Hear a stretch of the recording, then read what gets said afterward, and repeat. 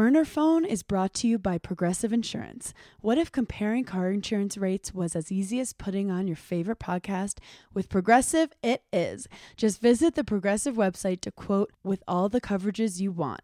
You'll see Progressive's direct rate, then their tool will provide options from other companies so you can compare. All you need to do is choose the rate and coverage you like. Quote today at Progressive.com to join the over 28 million drivers who trust Progressive. Progressive Casualty Insurance Company and Affiliates. Comparison rates not available in all states or situations. Prices vary based on how you buy. Welcome to Burning in Hell.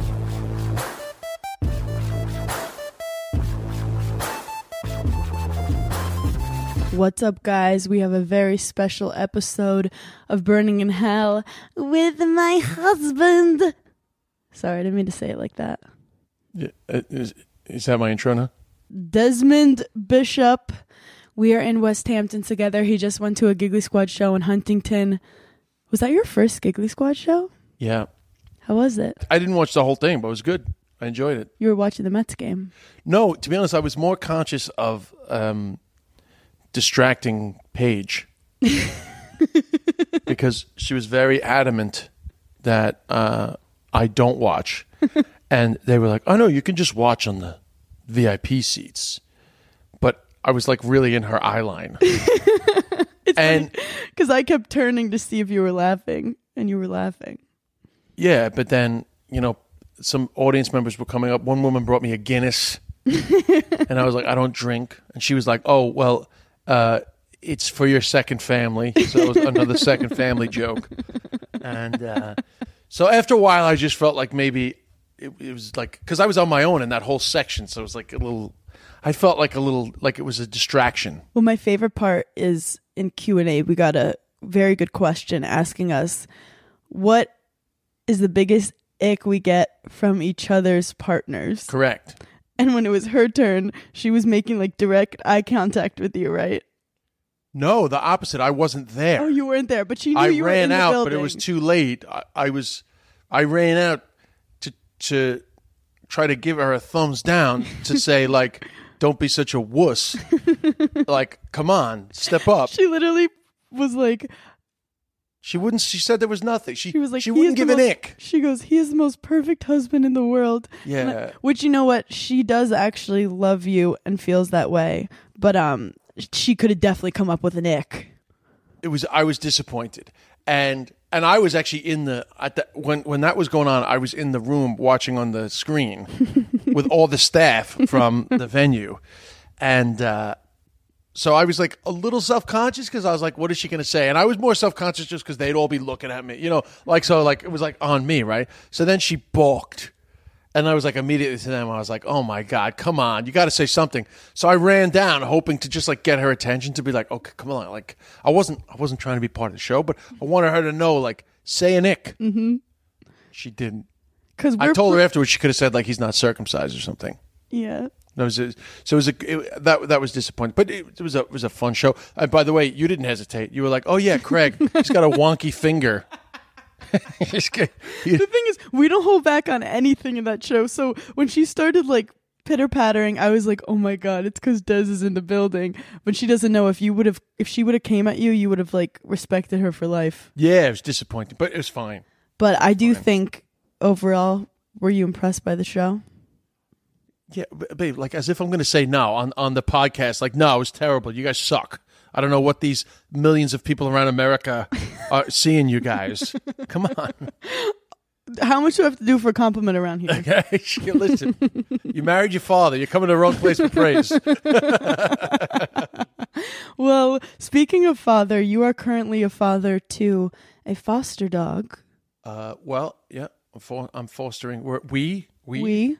Hannah likes to always say Des is fostering. Because whenever you're like... Hannah very much likes to be married in certain situations, and then in certain situations, she loves to not be married. Well, we have our foster dog, Abby. Hannah likes to say things like she's decentering men from her life when she's trying to like get in with the Gen Z girlies. You know? Babe, it is fully possible to decenter men while you're married. Yeah, but we are fostering Abby. We're fostering Abby. Pocket Pit. Oh, we have no idea how she's not adopted yet. She's this 35-year-old pound, cuddly, beautiful, sweet little baby. If you're looking for a perfect partner and you want to decenter men from your life and you want a girl named Abby in your life and you live in Long Island or New York, she could be perfect for you. Yeah, no, we've fostered a lot of dogs. I've fostered a lot of dogs. Even before I met you, I'd just begun fostering dogs. I was fostering Flynn when we met. But since we've been together, have fostered a lot of dogs together. But Abby has been the easiest. She's amazing. And it's crazy because she's actually probably the dog that's been in the shelter the longest. Which makes no sense. Makes no sense. And, she's the website is alphabetical for the dogs' names. Yeah. So when you go on the site, Abby's there, number one. And so I've seen her tons of times. And eventually, when they told me she was available, I was like, what's wrong with her? Because she's been there for so long. You start to just assume that she must be problematic. Because Abigail, who comes right after her, we know that she's problematic. Yeah. She's been there like nearly 2 years. Maybe some people are confusing her with Abigail. No, but just we know that Abigail is an issue. This is reminding me of dating apps. Like after you get out of a relationship, you go back on and there's the people who still are there. Keep seeing them, especially on Raya. Like on Raya, it'll be like the same people. I was like, Malcolm Gladwell again? Malcolm Gladwell. Not for Albert Einstein, really? But anyway. Benjamin Franklin, you're so popular, you can't find one date. But it's true. I feel like Hinge would even put generic men that would always be on it, that like weren't real, but they were like hot, normal looking guys just to be on it. But it is funny. There's some people who'd be like, hey, you're back here again? They're like, yeah, how you doing? And I'm like, good, still not attracted to you. And they're like, yeah, me neither. Like jail. What had you in this time? Hinge jail. That's so yeah, what true. had you in this time? Well, fuck boy, thought he was the real thing. Fuck boy thought it was the real thing. Turned out he was an asshole. I deleted the apps and everything. Guy wanted me to convert to Judaism. I couldn't.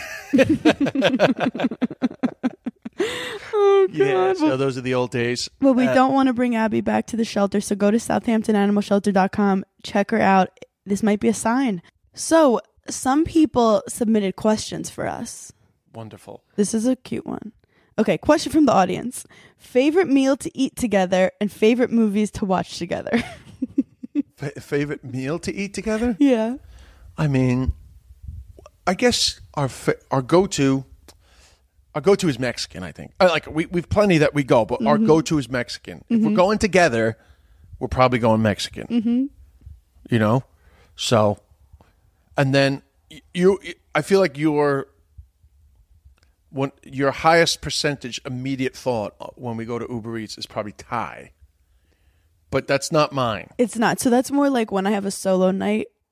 But I like Thai. Yeah. But I wouldn't put it on you. It's not my go-to. I feel like we have, depending on where we are, we have our naughty orders. Like when we're in West Hampton, we get chicken parmesan. We get Toninos, but that's more to do with the fact that they're the location deliverers. Yes, true. We're very limited in our options here. And when we're hungry, we want it fast. But in New York, we do love Mexican. It does show how close we are emotionally and physically. We're fans of Peruvian. We love a Peruvian. We love a Pio Pio. Pio Pio. If we're going to order together, we love a Pio Pio. In the morning, we love an acai bowl. So we will order an acai bowl together. If we're going to watch tennis, if we're going to watch round 4 of the Czech Open, if we're going to watch round 4 of some low-level tournament, Bratislava. Yeah, Bratislava Masters. We're watching like the ranked 30th player. So Des lets me have the tennis channel on during the whole day, unless there's a Mets game. Unless the Met game's on. So in the morning, we're not afraid to order an acai bowl. But usually with peanut butter. Because we both work at night, like a lot of the time, Des will have late night spots, or I might have spots at night. We hang out and like to get our main meal a lot of the times for brunch in the Lower East Side. So that is like our date night. Yeah, I like the way brunch. that you said that in a way as if we woke up at similar times. It's like we both work late, so but Des is still up at the crack of dawn like a farmer. So Des gets upset because I can naturally get 16 hours of sleep if I wanted, and he can't. No, because that's not how his body is. I have a farmer's body clock, man. Are you a I'm farmer? I'm feeding the cat. Are you a farmer or a hunter? Babe, that's an in joke. You forgot that they don't have the context. So I get up, I feed the cat, I feed the animals. I'm a farmer. Wow. I feed the animals. Farmer does. So I'm going to say Mexican number one. If you're a farmer, then what am I? The farmer's wife. Very simple. Very simple. And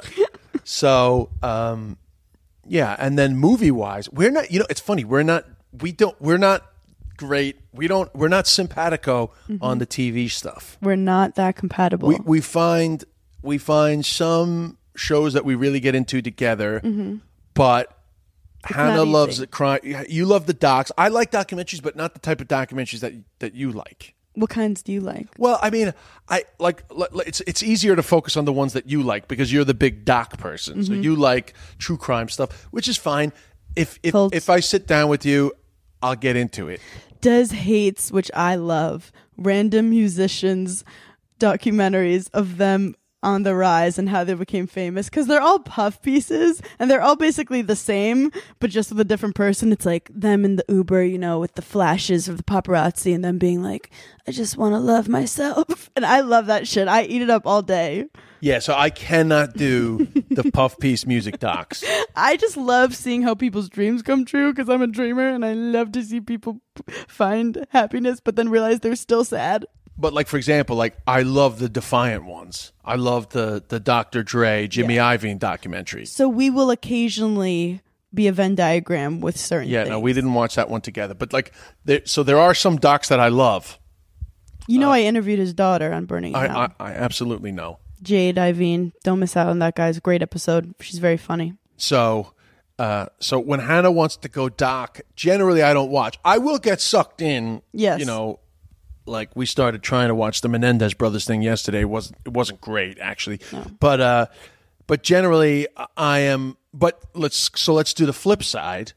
You didn't stick with Succession. You don't have the same level of patience to get sucked into some of the great series of modern time. I've never watched Breaking Bad. You didn't stick with Breaking Bad. You didn't watch the last episode of Game of Thrones. But I'm also a little rebel. I feel like part of me gets off on if once something gets too popular, I say, you know what? I'm not gonna watch that's just immaturity. That's just grow up. No, that's my Brooklyn side. It's it's so mainstream, I'm not gonna watch it. But instead I'm watching every generic documentary that's ever been made. But this is the thing. Succession, I really feel like it's the same scene every time, and I could literally the writing's so good. I'm every character is exactly the same in every scene. Yeah, I know, that's a fine criticism, except that every one of these puff piece music documentaries are the same too. But, you get into the characters, but I am totally fine with you not liking Succession, but that would be an example of something that we tried to watch together and you just didn't stay with it. And there was other ones too. What was the other one that you didn't stay with? I ended up going ahead of you on another thing that you didn't.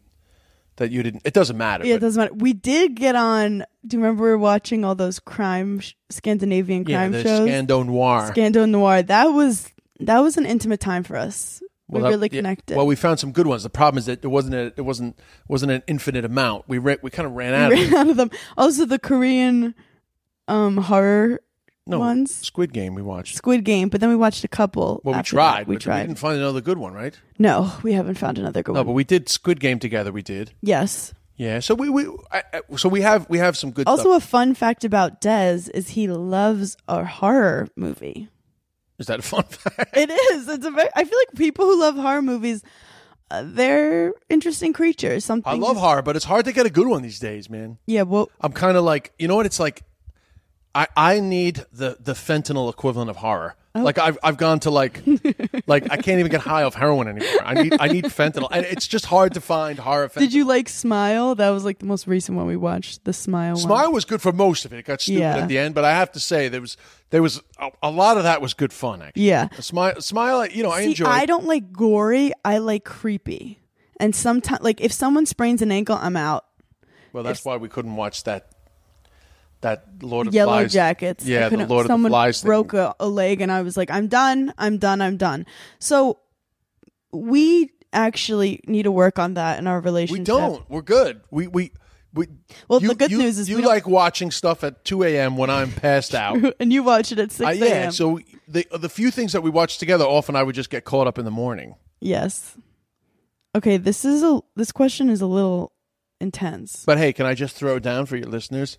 My recommendation, if you're looking for something, is Severance, which I had never heard of, and Severance. somebody recommended it, and it was so good. So What's it about? it's a, I guess it's kind of Black Mirror type. Ooh, I like that. So it's about people that join a program where their brain gets severed, not physically severed, but when they're at work, they have no awareness of the rest of their life. And then when they're in the rest of their life, they have no idea what they do for a living. So just for that 8 hours of work, they're completely... Did the government do that to make people It more doesn't matter. focused? The rest is up to you watching. I can't say anything else. Also, people don't talk about enough the stress of making your partner watch something with you and being too obsessed with if they're enjoying it or not for you to enjoy watching it. Yeah, that's like when you're like, yo, you have to watch this movie. And then... Or look at this YouTube clip, and the whole time you're like, oh no, he's not giggling. Isn't there that, I think there's like isn't there a cute video of like Kermit the Frog and some other Muppet, and he's like, you like it, right? You like it? But I can't remember. No, like I get the ultimate joy is experiencing it with you and you enjoying it, but then you not enjoying it will ruin everything for me. But I do like to watch something I've watched through the lens of you. Like, is it good? Anyway, that's my own issues. What have you watched through the lens of me? Just out of curiosity. I mean, even last night, like I've watched the Menendez thing and you were like, oh, I'm interested in this. And it was with the Menudo thing, but it started and it was not a well-made documentary. Well, it was interesting at the beginning, but then it just got too like into reality the TV type. long interview. Oh God, yeah. And I noticed that, but I was hoping that you still enjoyed it. And I was looking over, and then you fell asleep. So that answered my question. What does listening to your own intuition look and feel like to you, Brene Brown? Is that actually a Brene Brown question? No.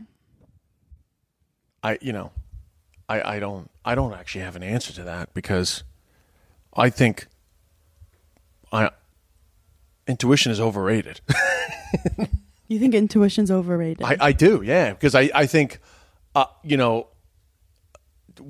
we're not aware of when it's intuition and when we have no idea what's really influencing us.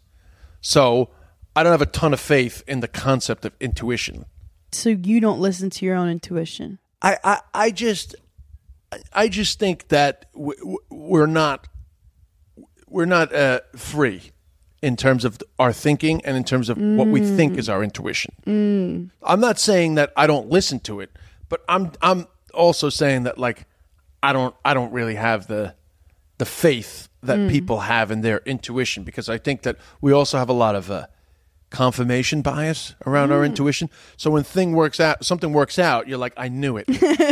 I knew it. But when it doesn't work out, you're not, or if it doesn't work out, you go, you know what? I thought that I shouldn't do that, and I did it, and now I feel bad. So my personal take is intuition is overrated. I like your hot take on that. I would say that you more know when things are wrong. Like, it's not so black and white, like this is perfect, this is not. It's more like when you're kind of in a place that isn't for you versus when things are going better. But the universe doesn't know, like, is this one decision going to make or break your life? It's never like that. It's more like constantly just leaning towards what you think feels right to you. I mean, what I will say, whatever about intuition, is that if we can, and this is aspirational, this is not something that I live by, it's something that I wish I lived by better, is if you took the time in your life every day or every week to try to be better aware of what you're feeling and how it affects you and how it affects your thinking. If you just had a little bit more sort of like emotional awareness, and also maybe just a touch of freedom from acting on your emotion, that would help you to have a more trustworthy intuition. Is this about me PMSing? I would consider my intuition. I would consider my intuition to be sullied. It's funny because I consider, like, you're the person I go to who I know will always, like, give it to me straight. But that's because I'm giving you an objective point of view on, some situation. Mm-hmm. But it's not intuition. It's just like I'm trying to. I'm literally just often, because you're in a business that I've been in for a long time. Mm-hmm. I'm often literally just sharing with you my experience and wisdom, which, by the way, is not always the correct advice for your situation. But like. I'm coming to it from that point of view, not from an intuition. I'm not coming to it from I feel like this is the right thing for you. I'm coming to it like, well, it's more logical. Yeah. I do think that sometimes I am not very self-aware of myself because I've done a lot of numbing to survive things, especially you bring up tennis. You haven't brought it up yet, but I did play tennis. And so you don't feel nerves, so you don't feel tired. You just tell yourself, I'm fine. But that's actually not good as you grow up. You have to be like, are you okay? And I like won't even know if I have a fever. Like sometimes I'm very disconnected with myself.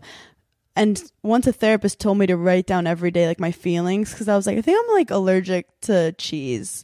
And she's like, are you? And I'm like, I don't know. Sometimes I have ice cream and I shit myself. Sometimes I have ice cream and I don't. So I don't really know. But I've never actually tracked anything. So I don't know. You mean you never anything. actually did like therapy worksheets? Is that what you mean? Yeah. Like she gave it to me and I was like, there's too much going on. I mean, I have to say, in the earlier parts of my recovery, my getting sober and staying sober, I did a lot of that. In more recent times, not as much, but I did a lot of that. Was it helpful? On. Well, it is helpful because, okay, everything to you is anxiety. Like you kind of only have one word to describe almost all emotion. And depression. Yeah, so I would say that there are broader feelings like fear and sadness and loneliness, and I think there's just a broader spectrum of feelings that perhaps one could be aware of. But I don't want to make it that sounds like it's a criticism of you. But what I mean is there was a time where I was asked a lot to identify what was it that I was feeling, and then whether this is good or bad therapy, then it would be try to find what's behind that feeling. Yes. Now, I don't know where it's at in 2023 in terms of what good therapy is, but back then it was very inner child. It was what's the memory, what's programmed into you that's behind you feeling that way in this situation. And I did a lot of that. Paige and we were actually talking about how her therapist was telling her to normalize, like, oh, you feel frustrated? Maybe that's because you're human and you're in a situation that's frustrating, and let's sit in it. And it's okay to be frustrated and not take it as every time you feel an emotion that isn't like excited and happy, it's the end of the fucking world. And that's also the concept of stoicism that I need to work on. I bought a book about it a while ago. I haven't read it. But it's like I love the highs and lows, similar to like an addict where like I like to chase the highs and then the lows happen and then the highs. But it's like you get some real fucking control if you are okay sitting in like a contentness and you're not chasing dopamine hits and stuff. Yeah, but that's stoicism? Is that what that book is? You haven't read it. Well, I didn't read it. Yes, I don't know if that's stoicism. I think stoicism is about being like okay with the mundane and not getting too high and low. I mean, my personal take on stoic is more just sort of being a bit non-feeling or sort of a bit cold in a situation. But let's not focus speaking on it in a positive way. Let's focus more on what you mentioned is definitely good, is to be content with. But you started it by saying it's okay to be frustrated. That I think is the thing that's more like, let's not jump off of that, because that is definitely something that we used to do a lot back in the day, which was like sit in it, feel it. Yeah. Be okay with feeling it rather than immediately thinking, how can I get out of it? But how do you know sitting and feeling in it isn't you just like spiraling in it and making it worse? Well, that's funny because in the early recovery days, the way people talked about feelings was as if they could like destroy you, Yeah. you know? Whereas I used to think, I don't really know what I think anymore, but I my thinking back in the day was that, you know, you could sort of learn / become more comfortable with that feeling, and it eventually would have less power over you. Ooh, that's powerful. Maybe that's what the stoicism is. I don't know. Yeah. I mean, because I had a lot of fear of my own feelings when it came to tennis. I was very scared of getting nervous, which as a result, I'd be more nervous. I didn't trust my own brain, so I would try to like run away from it. But obviously, it would almost felt like a dirty little secret that I had that I was nervous. And then it would always come out on the court. So it's kind of like, yeah, when you keep something a secret or you're scared of it, it actually like grows the energy towards it instead of just facing it. Did I ever tell you the story about when we used to do these guided meditations? No. I mean, so like in the early days of recovery, we were all so obsessed with therapy. It's hot. And so you know, you have sponsors in the program, right? So I had this sponsor who was big into like guided meditations, and like whether he was qualified or not, I found them very helpful. You just found some guy at the bar. No, I found them very helpful personally, right? Yeah. And like it would always be just you've probably done them yourself, you know, visualization stuff. Get your body relaxed, go through your feet up to your head, right? So everything's relaxed. Then, you know, what do you see? And then it would basically be sort of like driven by your thoughts, right? And, you know, you're trying to get to a place where maybe you could unlock some trapped emotion, some pain that's behind your frustration or your addiction. You know, basically you're just trying to grow. That was the ultimate goal back in the day. But even though I definitely wasn't qualified, when I started sponsoring some guys after I had a few years of, you know, sobriety, being clean, and I was sponsoring some guys, I would just do the same thing. Now, listen, this wasn't rocket science. This was basically like getting people relaxed and then just being like, what do you see? It's a journey. It was always like a journey thing. But you're trying to use that visualization to get to a place. But, you know, you'd be dealing with a lot of guys that went through some tough shit. Like, Yeah. You know, like I had one guy, he's still a friend of mine today. Is this a HIPAA violation? No, but he's still a friend of mine today. But you know, he had a tough life, a much tougher life than me. So we're doing a visualization. It's going great, and he's very eager. You know, he's very like he wants to like get. You know, he just wants to like do anything possible to just make sure he doesn't go back to like addiction. And he got to a place in a visualization, and it's always like a door or like I've done this with loads of people. It was always like a door or some water. There was always some step. There was some sense of breaking through. And him specifically, but I remember other people too.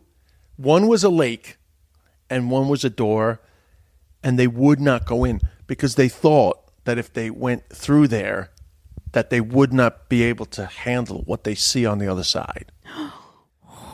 Fear. Yeah, but they thought it would consume them. They thought that unlocking that would be too much, which is why I think it was maybe, in hindsight, because I was young, a little irresponsible because I certainly wasn't qualified. But this was just like, you know, in the steps, it talks about prayer meditation. We had this in the meditation category. This was like a meditation, right? So anyway, this is a very long answer to people often come to a place where they think that they will get consumed by emotion or the truth or some sense of this is the thing that I'm hiding from. Yeah. You know, and I certainly was there.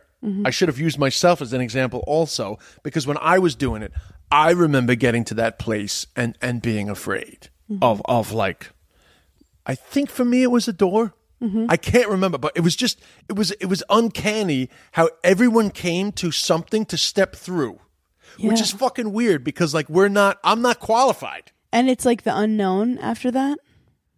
Well, I think I have to go back, but I think most people including myself probably, aren't afraid of the unknown. They're afraid of opening the door to the known, the That thing that they've you've been been hiding suppressing. from. Because Yeah. don't forget, every single person I'm talking about, including myself, is somebody that was battling with active addiction. Yes. So it's like, what the fuck are we hiding from? Yeah. What were are we hiding numbing? from that we were numbing so hard, Yes. to the point where we're destroying ourselves rather than having a look at what's behind the door. Wow, that is so fucking powerful. But I do want to point out that it may have been irresponsible behavior in terms of like, now when I think about people's mental health, I probably would have been a touch more careful. Yeah. In saying that, everybody had a positive experience. Like everybody grew. I think everyone could benefit from a basic meditation, but yeah, if you start saying too much stuff into where they should go. Yeah, everybody grew. And I also have to say that everybody in this sort of core group of people, we all were seeking, either were at the time or very soon after, were like seeking like professional help, like people that had knowledge. We weren't just like, we weren't out there like the blind leading the blind. We were always like trying to touch base with people who had, qualifications. But I do think for people listening who may not be alcoholics or have abusing drugs, it's such an interesting thing to talk about because everyone has like a vice they go to when they don't want to feel their feelings, whether it's going on Amazon shopping sprees, whether it's, swiping TikTok, like everyone does it in a different way. Some is just more self-harm than others, but anything to the extreme is dangerous. But it's so interesting when you said it's not the unknown that's scary. It's the known that you don't want, that you've been running from. Often. Ooh. Burner Phone is brought to you by Progressive Insurance. What if comparing car insurance rates was as easy as putting on your favorite podcast? With Progressive, it is. Just visit the Progressive website to quote with all the coverages you want. You'll see Progressive's direct rate, then their tool will provide options from other companies so you can compare. All you need to do is choose the rate and coverage you like. Quote today at Progressive.com to join the over 28 million drivers who trust Progressive. Progressive Casualty Insurance Company and Affiliates. Comparison rates not available in all states or situations. Prices vary based on how you buy. Do you ever get weird dreams? I'm not a big dream guy. I have this recurring dream that I had last night where I always, not to bring up tennis. Babe, you got to... But it is a big, it's a deep trauma of my life. I have this dream that it's the last day of my last match that I'm playing before I'm retired from college tennis. And it's always like, can I do one more thing to change things? Like, can I do something so I don't regret it? Like, I still feel like if I had done something differently, things would have been different. And it's like I find myself in that place all the time, that last match. What can I do in this last match? I still have a chance. And it's a very uncomfortable, weird feeling. Then you wake up and you're like, oh, that's an old dream I had 10 years ago. Let's move on. Let's go about our day. Yeah, well, I'm not your therapist. So I'm not going to be able to sort that out. But,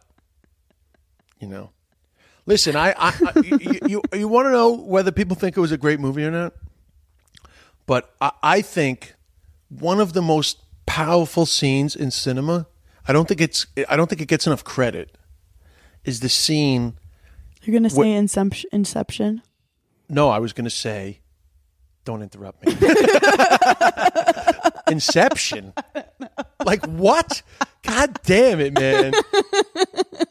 Because I was talking about dreams. No, I'm not a big dream guy. No, I was going to say that I think one of the most, in relation to what we're talking about especially, one of the most powerful scenes in cinema is when Robin Williams has Matt Damon and he challenges him to say, it's not your fault. It's not my fault. And he doesn't want to fucking say it. And he gets real fucked up about it. I just think it's really good writing because Matt Damon is like, fuck you, man. Like, fuck you. And he's like, it's not your fault. And he's like, get the fuck away from me. And he's like, he's got him. He knows that's the spot. He's at the spot.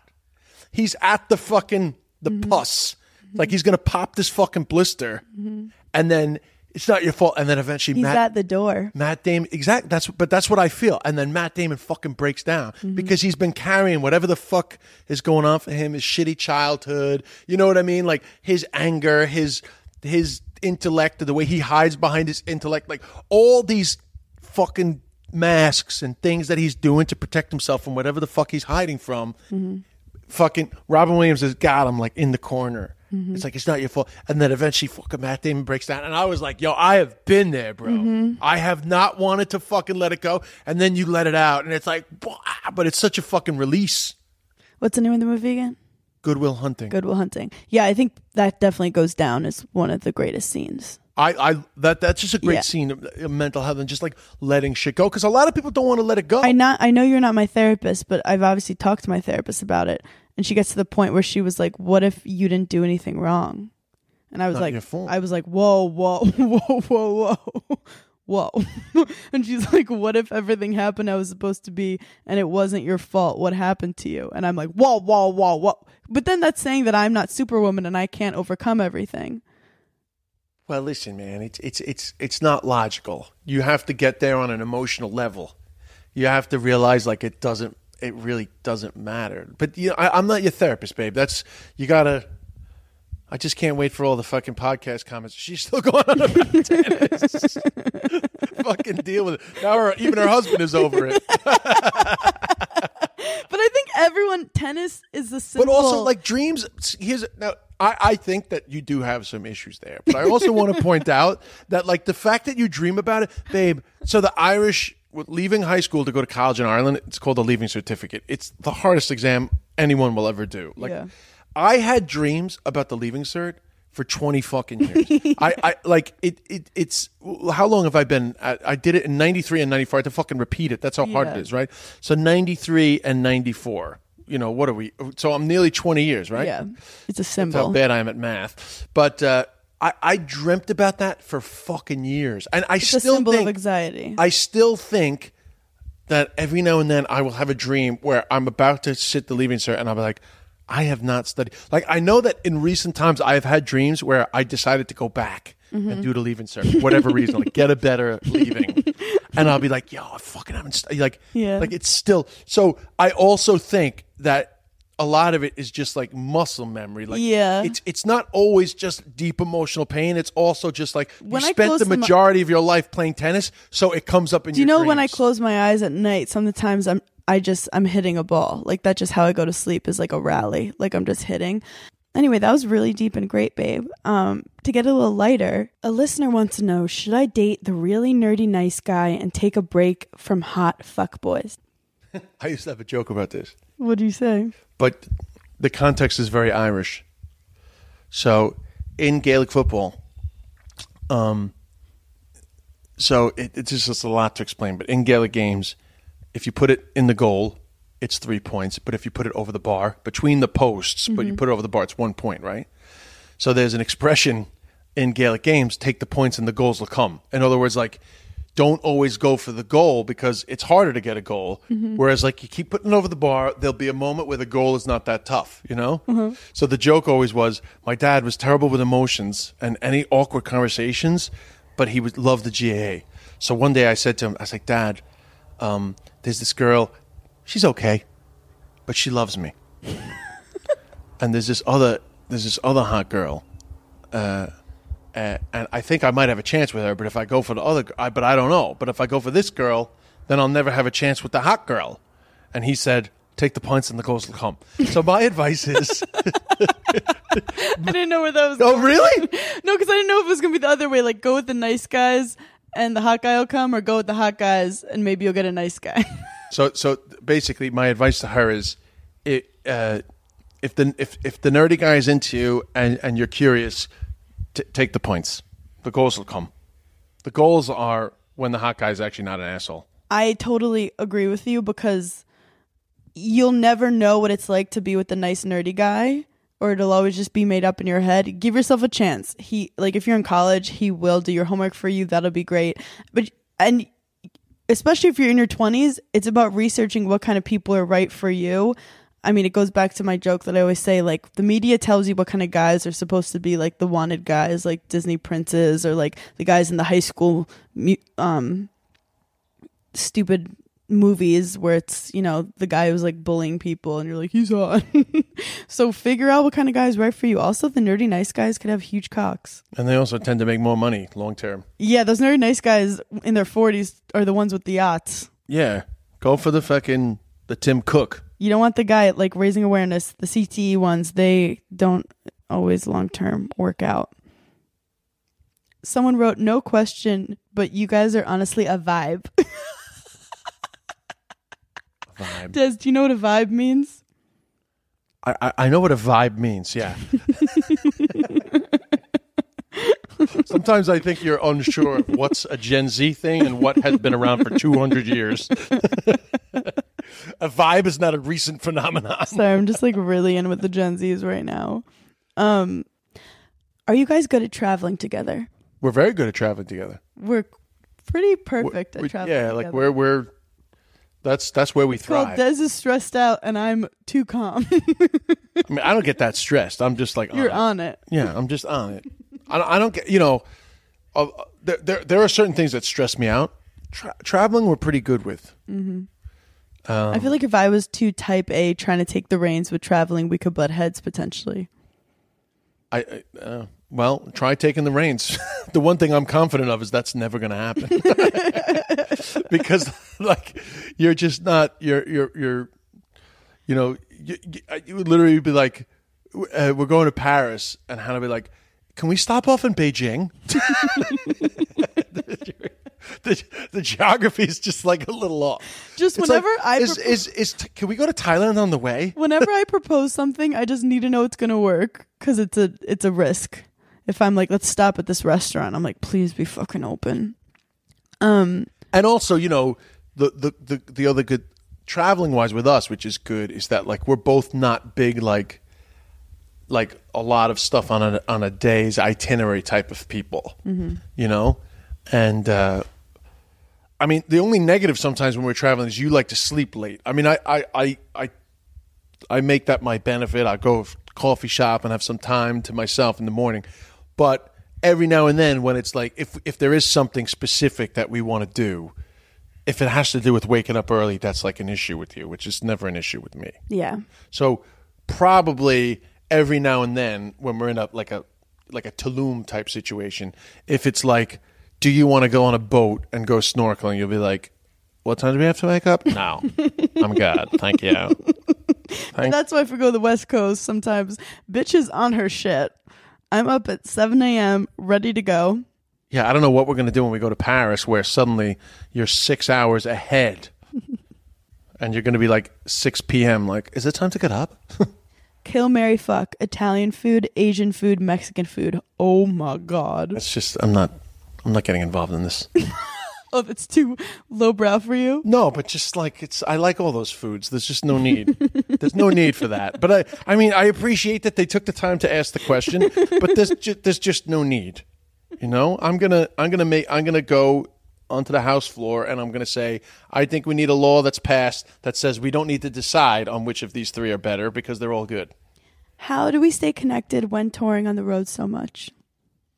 I mean, we're just on the phone. Someone also asked, do we text and call a lot? It's a lot of calls. A lot of calls. A lot of calls. Texting is very Gen X in that way. Yes. But no, I always, like, if a guy was not on the phone with me, I was like, there's something up. I didn't like it. I want to talk to people on the phone. We'll talk on the phone for 30 seconds just to be like, hey, hi, hey, how you doing? Miss you, bye. And I think it's powerful as texts. We don't think, there's no strategy. No, but I spent most of my life away from my loved ones. I'm probably dysfunctionally comfortable with being apart from people, but at the same time, I think that we're both comfortable knowing that, like, if we're apart for a period of time, we're going to be together soon, and it's not like a big deal. I mean, we're never apart for that long. Mm-hmm. I mean, we did have that sort of 5-week stretch right before we got married. Yeah. But I do think long distance, when there's an end goal, like there has to be an end goal. Like we knew, like we're getting married after these 5 weeks. Like there has to be an end goal. It can't just be like, I'll see you when eventually, maybe. And it also helps when the reason why you're apart is that you're both, one or the other or both, are doing the thing that you love. I mean, everyone knows that comedians, creative people are like obsessed with their jobs. And so we both respect the obsession. Whereas like when you're in a relationship where one is somebody like that and the other isn't, then it's just like one person can take it personally or the other person cannot understand why they want more time. Whereas like we both respect the fact that like it's an obsessive job. I get it. I don't take it, you know what I mean? I don't take it personally. And it's great that you don't. Yeah, and we always take the time when we get back home to recap, make sure everything's okay, and make sure we're well rested so that we can do what we love to do. People keep saying the secret to long distance like we're in a long distance relationship. Yeah, right? We're not. We're actually not in a long distance relationship. We just don't post a lot. I've been in them. They're tough, man. I feel like long distance relationships can only work if there's like a period of time. Long term, like eventually they're not going to work. Oh, yeah. But short term, it's fine. Like short term, you get over it. You know? Or sometimes they just work when they're long term. And then once you move in together, you're like long distance. And then once you're together, you're like, wait, I just liked the idea of this person on the phone. Yeah. That's happened to me before. The thing is that if it's a long distance relationship and neither has decided like who's going to be the one to sacrifice. Oh, yeah. That's tough, man. That's really tough. So, you know, we don't. You know what I think it is? I think a lot of people think that I still spend like a ton of time in Ireland, probably. Maybe. Yeah. Which is not, it's not really the case. Yeah. And that's, I mean, at the end of the day, we quietly had like, we didn't even discuss it that much, but we sort of like very quietly had a moment of like, one of us is not going to be spending as much time where they live. And that was me. But it was easy for me because I've always had a life in both places. Yeah. And we're literally in the house right now that I always had. So it didn't feel like I was changing my life. Sacrificing. Yeah, but I was a bit. But we love Ireland and I would move there in a second. So yeah, so that's what that's about. Would you ever start an OnlyFans? Oh, good question. When and where is your next couple vacation? So we famously never go on vacation. Famously? I mean, they can't talk about it enough on TMZ. Another month where Hannah and Des haven't gone away. What do you mean we famously never go on vacation? Babe, we've only known each other since July of 2020. It's not even 3 years since we met. We've been to Tulum. We've been to Playa del Carmen. We've been to Aruba. We've been to Puerto Rico.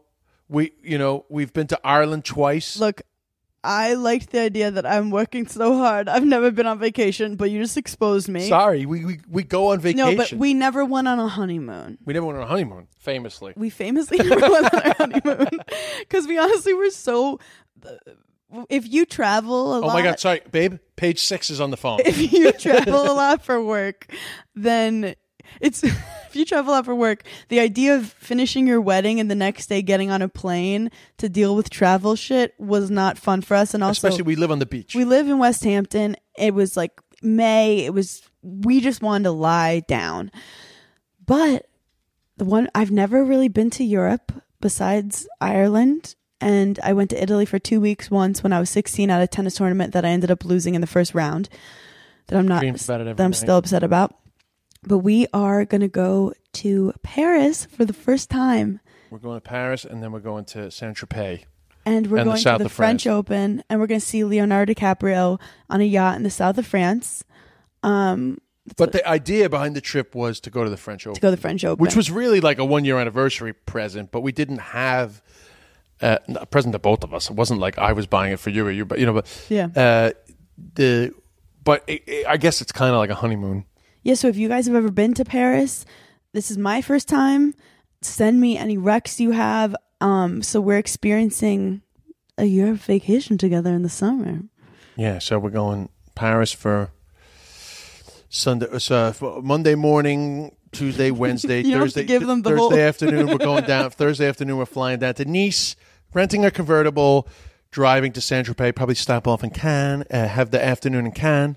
One of my favorite stories about Des is obviously he's very good at languages, but he doesn't know French. And then we were in a very difficult situation. No, I know a little bit of French. I did French in high school. Okay, we got stuck at we actually did go to Switzerland once. Yeah, Hannah's like, I've never been to Europe, except I actually flew into Switzerland and skied in the French Alps, Val d'Isère, for 5 days. But it was like during a time where there was. So this is Hannah's second time going to France in the last 2 years. For somebody who's never been to France, it's pretty amazing. No, but there was some like COVID thing happening where it was the beginning of Omicron, December 2021. Omicron was going crazy. And society was shutting down again, so all the planes brought the carriers brought on that you had to have a COVID test within 24 hours. Yes. So we had a reservation at a certain time. We go to this place, and there is a full riot happening. People are like holding chairs. It was mayhem. It was the testing center next to the airport. I'm so scared. And then I look at Des. I'm like, what are we gonna do? And there was literally like 100 people outside. They're not speaking English. So they're shouting that like, if you had an appointment for 2:30, you're not going to get in until like 4. And we had a flight that night. No, that afternoon. Okay. We're literally like 2.5 hours before our flight. Yeah. So, and then there's all these people like, you know, like they're like pointing at their watches and shit. I've blacked out at this point. I'm so scared. But luckily, I had enough French for to get the idea that I figured out what they were saying about the times. So for my perspective, but hilariously, Hannah's like, "Can you go and argue?" She try to push me forward. I argue with them, but we did eventually get in. No, so what happens is I don't know any French. I took Spanish in high school. They start yelling stuff. Des starts like responding, knowing what they're saying. No, the time that you got surprised was when we finally got in. she was like asking us questions, and the question was, "Are you on business or vacation?" So I can't remember what the business was, but she was like something or la vacances or something. Mm-hmm. It's like a vacation. Yeah. It's not that hard. And you were, I went. Vacances. And Hannah was like, what? Like literally I was like, this man is a genius. He just learned French in the last 10 minutes. I don't even know if that's right, but whatever it was, I responded correctly, and Hannah was very surprised. So anyway, I love going on European adventures with you. I am going on one of many vacations that I've been going on, and I'm going to hopefully stop dreaming about tennis. And Des, this was so much fun having you on. This got surprisingly deep and beautiful. Yeah, it's Burning in Hell, man. Also, I'm convinced I said some of those things before on Burning in Hell, but it's been a long time, and the Little Devils, we don't have great memories. You also did something pretty exciting. I mean, you filmed a lot of specials in your career, but you filmed a special at the Comedy Cellar recently. Correct. How is this special different from all the other specials? That's a Jewish proverb. How is tonight different than the other nights? It's not that different. It's just that this is the first time I recorded something in the States, number one. Mm-hmm. And honestly, some of the bits I recorded are actually bits that I've recorded before, but like, they were in Ireland. Jokes just like, there's a couple of, like, the seasoning is a little different for an American audience. Did you talk about me a lot? Very rarely. In fact, if it remains in the episode, the bit where you were complaining to me about shouting, I have that's the one bit that's pretty much directly about you. Is just about how like the Queen's kind of like the passion of a Queen's accent and kind of like the way I was raised sometimes can be misconstrued as yelling or but it's just like. It's like when you listen to WFAN. Like if anyone, I know your fans wouldn't be big WFAN listeners, but like sometimes like they're like literally roaring at each other, but they're not like angry. They're just like passionately talking about sports. Yes. And sometimes I'm passionately talking about something, and it can be taken as aggression. But this is like a full, like really for your Irish and American audience. This special. No, this special is definitely for an American audience. This special is for people that have never seen me before, actually. True. That's what I would suggest is the big difference. Yeah. If the only people that watch this are people that were fans of mine before and they're like, I've actually seen a lot of these bits, that will be a failure to me. The reason why I record, because there's some bits that you do and then what happens is I came to the States. I started gigging around the United States. They just became better for an American audience. I'm not saying they're better routines, but I, to be honest, I think that they are. I think the routines that I recorded before that I recorded again are because I made them better. Yeah. Like a lot better. Yeah. From gigging around the States. It's just different. You know, people don't know me here. Like when I walk on stage in Ireland, people know who I am. They don't know me here. So you have to win them over. And when you're trying to win people over, your bits get better. That's the truth. So I wanted to put the I'm trying to win you over special out, and that's what this is. I am so excited for it to be ready to come out. I think all the little devils and the gigglers are going to love it. I didn't let Hannah come. We both did. Like I didn't want to add any nervous energy to the room. You know? Yeah, I don't like having people I know around me. It's like if you were a tennis player. Exactly. And if you're about to play the US Open finals and I feel like I can make you nervous for a second, I'm not going. Because you know what? I want you to win. But if you don't win, that's okay. And if you don't win, you're still, what is it? Worthy. A loser. Don't know. Yeah, but see, this is the programming that you need to change. This is the programming that you need to change. But yeah, so that's what I wanted to do. Plus, it's at the Cellar, so the vibe is good. Yeah. And so people listen. It's going to be a while before it comes out. So I'm not trying to promo the special. No, but I'm letting people know it's in the works. You're bringing it up. And then in terms of my shows, go to hannahbyrne.com. I'm going to be in Tarrytown. West Hampton sold out, but I have another show in September. I'm going to go to Oklahoma City, Louisville. I have Vegas this weekend. If you guys are bored, come to Vegas on Friday, the Wynn Theater. Let's fucking party. And I have a ton more dates. Texas, Chicago, like every place I probably have coming this fall. hannahbyrne.com. Check it out. By the way, I have Buffalo June 8th. Des has Buffalo June 8th. Bravo by Gaze. Bravo by Gaze is going to come to the show. I hope so. He'll come. This is a call out. Yeah.